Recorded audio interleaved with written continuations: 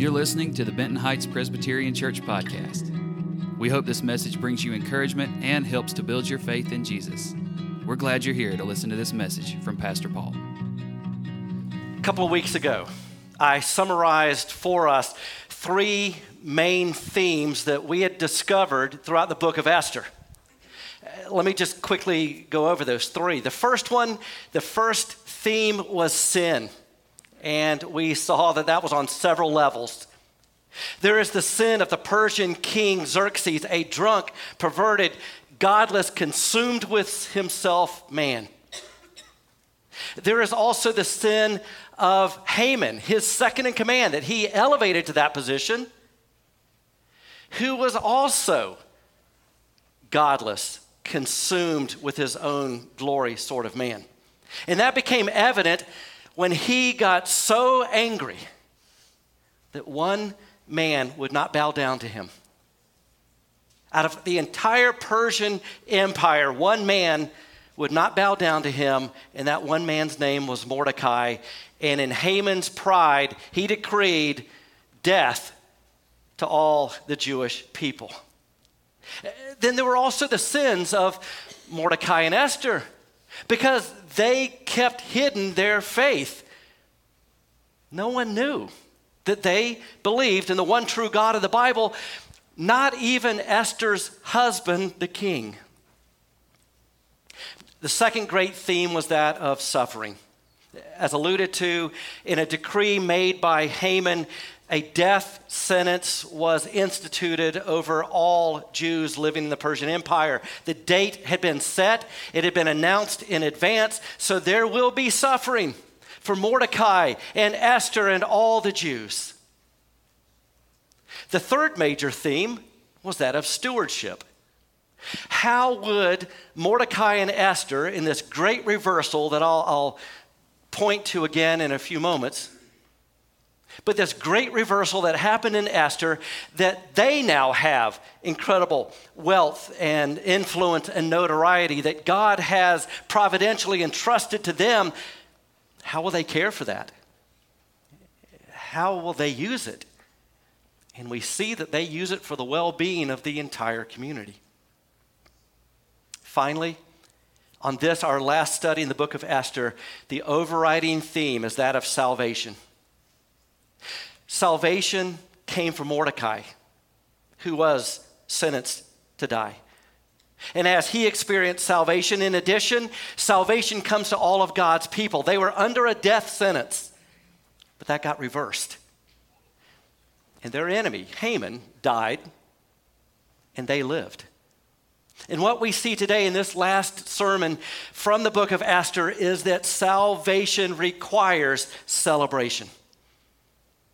In this final reading from Esther, the first thing we're going to look at is the institution of a feast, a festival of the Jewish people called Purim, that is still celebrated to this day. And if you've ever wondered, well, what is it all about? When did it begin? We have it detailed right here in our text. As God's people experience salvation, they respond with celebration. That's this great holiday, this great Jewish feast and festival known as Purim. So as we read the last 13 verses of Esther 9, you'll see both a summary statement on the entire book, as well as the history of that holiday. The idea is this. At the end of the book, a summary is given of God's salvation so that there can be celebration. So it is with you and me. We need to make note of the history of God's people. We are part of that line, that family line of God's people. We are part of that family history. So their salvation is our salvation. Their celebration is our celebration. Similarly, church history is our story of God at work. And God at work to us and through us and for us and in spite of us. And this is so important to hear because today we are so incredibly individualistic. A lot of times we don't know our family origin, our history, our community. But in the scriptures, we see the history of God's people, of which we are all a part. And we see how God brought salvation to them.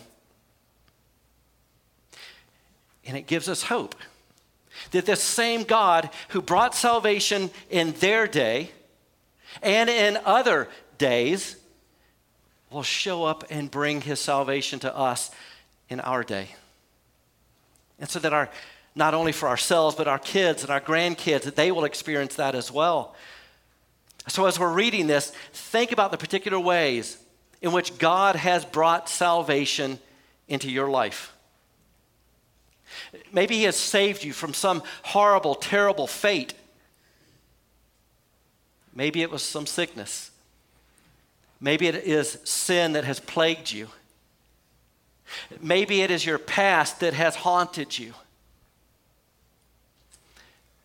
And of course, for everyone who believes, he has saved us from sin, from Satan, into everlasting life. And so we capture that salvation and we recall it, we remember it, we share it. And that's why there are feasts and festivals and holidays to celebrate, to remember, to make note of. And it's why we do this nationally, to take these momentous occasions and remember them.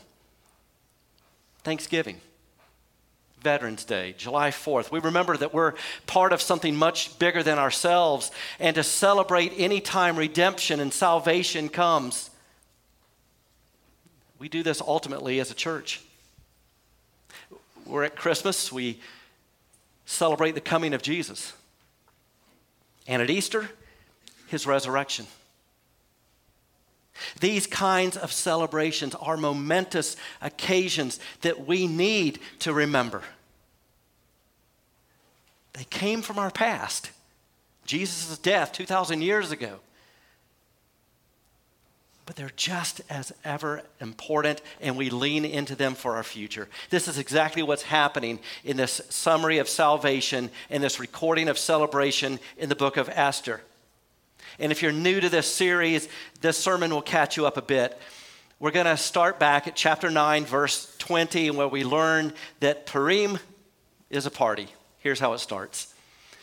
Mordecai recorded these events. So this is the man who was saved spiritually by God, saved physically from death.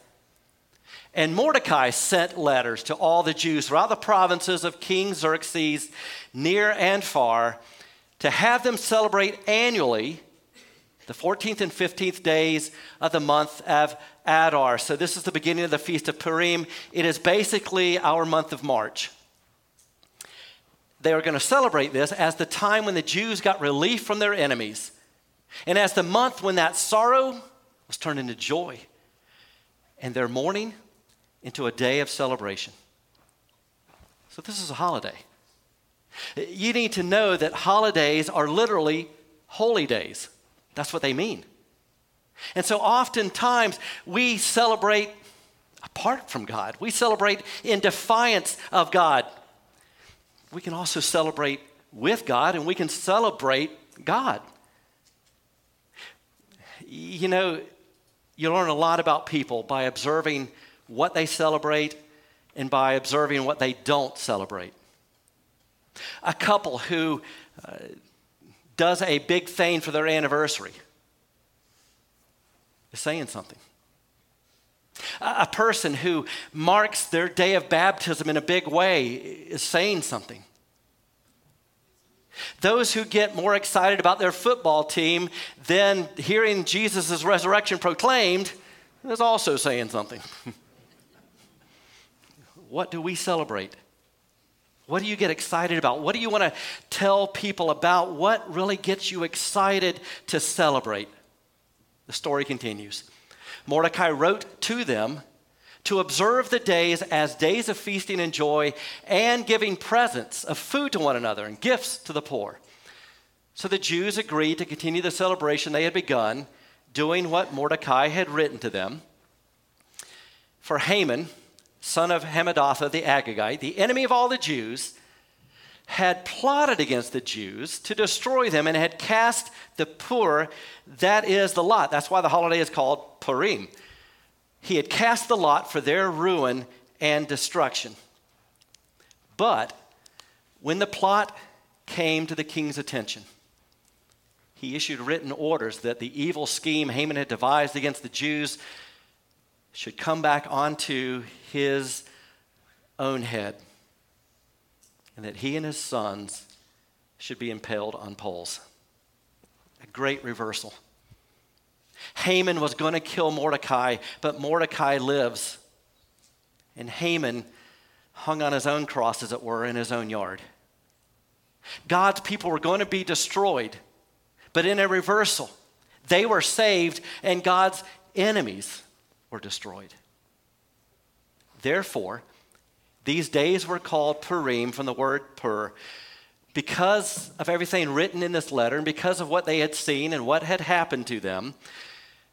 The Jews took it on themselves to establish the custom that they and their descendants and all who joined them, so they, their descendants, all who joined, this is about the kids and the grandkids. It's not enough that you know Jesus. Your kids need to know Jesus. Your grandkids need to know Jesus.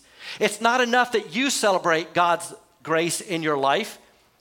You need to tell about that grace to your children and grandchildren so that they know the God of the Bible and when he showed up and what he has done. You see, you're not just an individual. You're part of a community. You're part of a family. You're part of a history. And God's grace to you and God's grace through you and God's grace in spite of you is part of your testimony to help others know, love, appreciate, and trust that that same God will be there for them. And that same grace will be experienced by them. This is important, and we need to celebrate it. So this is for all the descendants and those around them, that they should, without fail, observe these 2 days every year in the way prescribed and the time appointed. So this is going to be an annual festival. These days should be remembered and observed in every generation, by every family, in every province, in every city. You see, diversity for God's people means that they are all over the world. God's people are all over the world. But there is unity around celebration. That's why for thousands of years, all across every nation and culture and language and race, God's people, the Christian church, celebrate some things in common. Yes, of course, the big things, Christmas, Easter. But even more so, things like the sacraments of baptism and the Lord's Supper. We may celebrate those two sacraments differently across denominations, but that celebration leads us to holy, godly traditions, doing the same thing for hundreds of years that God's people have been doing, because God is the same yesterday, today, and forever. And these days of Purim should never fail to be celebrated by the Jews, nor should the memory of these days die out among their descendants. So Queen Esther, daughter of Abiel, along with Mordecai the Jews, wrote with full authority to confirm this second letter concerning Purim. And Mordecai sent letters to all the Jews in the 127 provinces of Xerxes' kingdom. Now remember, this is an empire that stretches 3 million square miles. It's enormous. These letters, words of goodwill and assurance, to establish these days of Purim at their designated times, as Mordecai the Jew and Queen Esther had decreed for them, and as they had established for themselves and their descendants in regard to their times of fasting and lamentation. Esther's decree confirmed these regulations about Purim, and it was written down in the record. So let me explain some of this. First of all, it's called Purim. We just learned why. It started with Haman, who was second in command of the entire Persian Empire, a man of great affluence and influence and success and power. And he wanted to decide how to annihilate all of God's people. And the way he did this was to cast lots. It was called Pur. And the assumption was that if I roll the dice, as it were, we would get an answer from the spirit realm. And we would obey according to the decree given by the spirit realm. Now, this isn't necessarily an evil thing.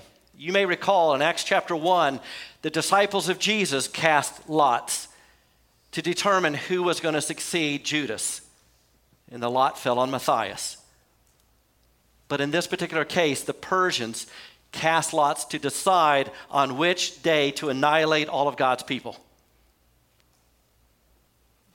And now God's people call this a holiday, Purim, because it was a great reversal. Scripture indicates very clearly that we may roll the dice, but it's God who is going to determine the actual outcome. That God is sovereign over all times and people and places. So they call the holiday Purim. And like many holidays, they eat together. That was a foretaste, a foreshadowing of the kingdom of God where we will sit at the table with our Lord Jesus Christ. In addition, they were to give gifts to one another. We saw that.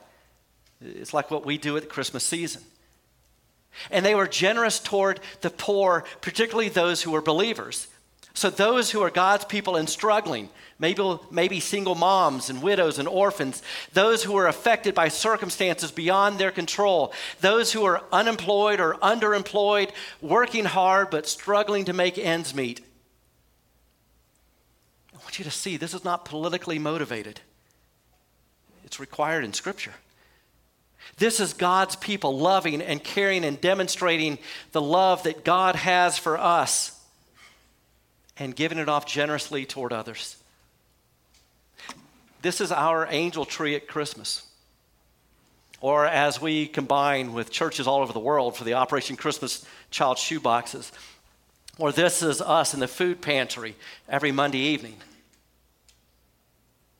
So for us, this is a sense of ritual, not routine. And let me explain to you the difference between the two.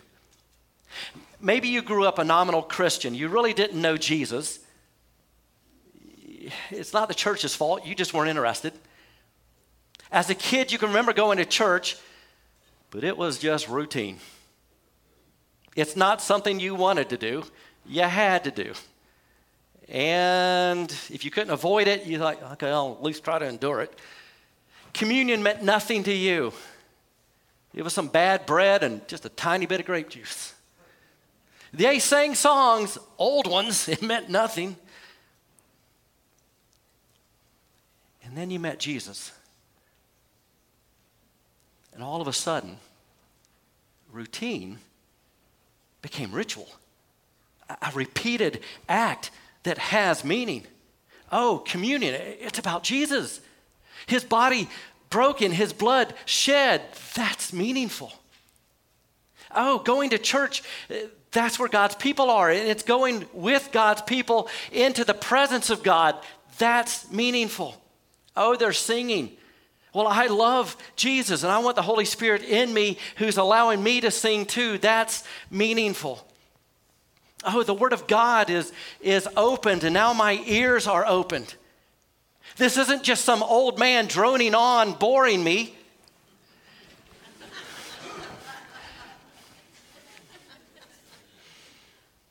This is the truth from a man who's serving me. The difference between ritual and routine oftentimes is not what's out there, it's what's in here. Ritual is where we do things repeatedly, but they have meaning all the time. Every time I hug and kiss my wife, that is not routine. That is ritual. Every time I'm with my daughters and their families, that is not routine. That is ritual. And I can promise you this. Every time I get up to teach the Bible, that is not routine. I'm glad that we can be here and do something that is great together. So what God is instituting is this ritual, and he's saying, I want you to do this. I want you to do it as a family. I want you to do it from here on, and you do it together. And what's sad is over time, the opposite happens. The ritual becomes routine. And today, Purim is still celebrated. It's an interesting, curious holiday. You can ask your Jewish friends about it. It's kind of like Halloween. They get dressed up, they go to the synagogue or temple, and they read the entire book of Esther. And anytime Haman's name is mentioned, they jeer and make all kinds of noise. And it's very different from how services would be normally in a Jewish synagogue. So it's kind of like Halloween or Mardi Gras. People drink too much, wear too little, and it's not awesome. It looks more like the parties that King Xerxes held earlier in the book, where people are drinking too much, decisions are made that aren't good, and people are out of control. Should God's people celebrate Purim? It's certainly not a sin to.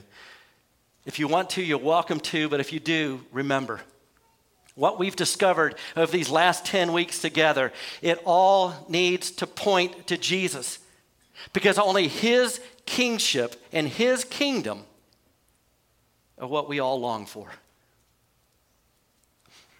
And if it's not about Jesus, it becomes routine. Even Christmas and Easter. If it's not about Jesus, it's just routine. But here's the thing. If you love God and you're excited about something, you can throw a party whenever you want.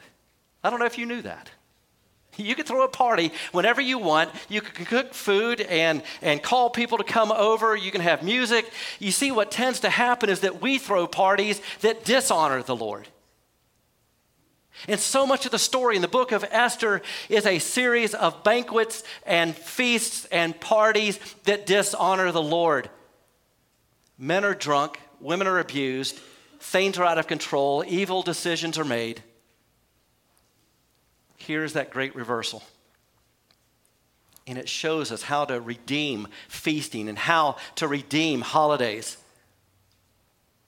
To celebrate as an act of worship, not in defiance of God, but in the presence of God. And to invite God and his people together so that we can celebrate his salvation. Well, we need to finish our reading. Then we'll come back to the celebration. We've just talked about the festival, the feast of Purim. Now we move to chapter 10. It's only 3 verses long. And those 3 verses tell us that even though things are wonderful, things are amazing, things have changed, this ain't heaven. Here's how chapter 10 opens. King Xerxes, okay, so he's still the king. Same bad, drunken, perverted man. They're not celebrating a new king. You know, did he get saved? Did he fall on his face? Did he cry out to the Lord? Did he repent? Nope. Still drunken, perverted King Xerxes imposed tribute throughout the empire to its distant shore. So all of a sudden, now it's a tax revenue party. We don't tend to throw tax revenue parties. Why are these people celebrating? Because they actually do have another king and a better kingdom. And all his acts of power and might, together with a full account of the greatness of Mordecai, whom the king had promoted, are they not written in the book of the annals of the kings of Media and Persia? It's as if they're saying, well, we have Mordecai, and he's now second in command in the entire Persian Empire. And he loves us and he cares for us and he serves us. So it's not all bad. There's a little bit of hope in what is an otherwise hopeless situation. Final verse. Mordecai the Jew was second in rank to King Xerxes, preeminent among the Jews and held in high esteem by his many fellow Jews because he worked for the good of his people and spoke up for the welfare of all the Jews. Bad news, same king, same kingdom. And taxes are going up. Good news, God loves us. He hasn't dealt with all of our problems, but he's dealt with the biggest one. And it shows us here that even when there is salvation and celebration, there still isn't true peace. Political leaders aren't what they ought to be. Financial systems aren't what they ought to be. Everything is not right with the world, and we remain restless and frustrated. So we become cause crusaders. And we put our hope in politicians or in business leaders or in moral leaders, and we try our hardest and do our best, and we still struggle to find hope because peace never comes. It doesn't matter how many wars we fight, how much money we spend, peace never comes because we need the Prince of Peace. But in case you think God has forgotten us or that peace will never come, let me remind you. God became a man, lived without sin, died in your place for your sin, rose as your Savior, puts the Holy Spirit in you, and gives you a new name because you are a new creation. You know what that means? It means that for believers, this is as close to hell as we will ever get. It's only going to get better. Here's what Scripture attests.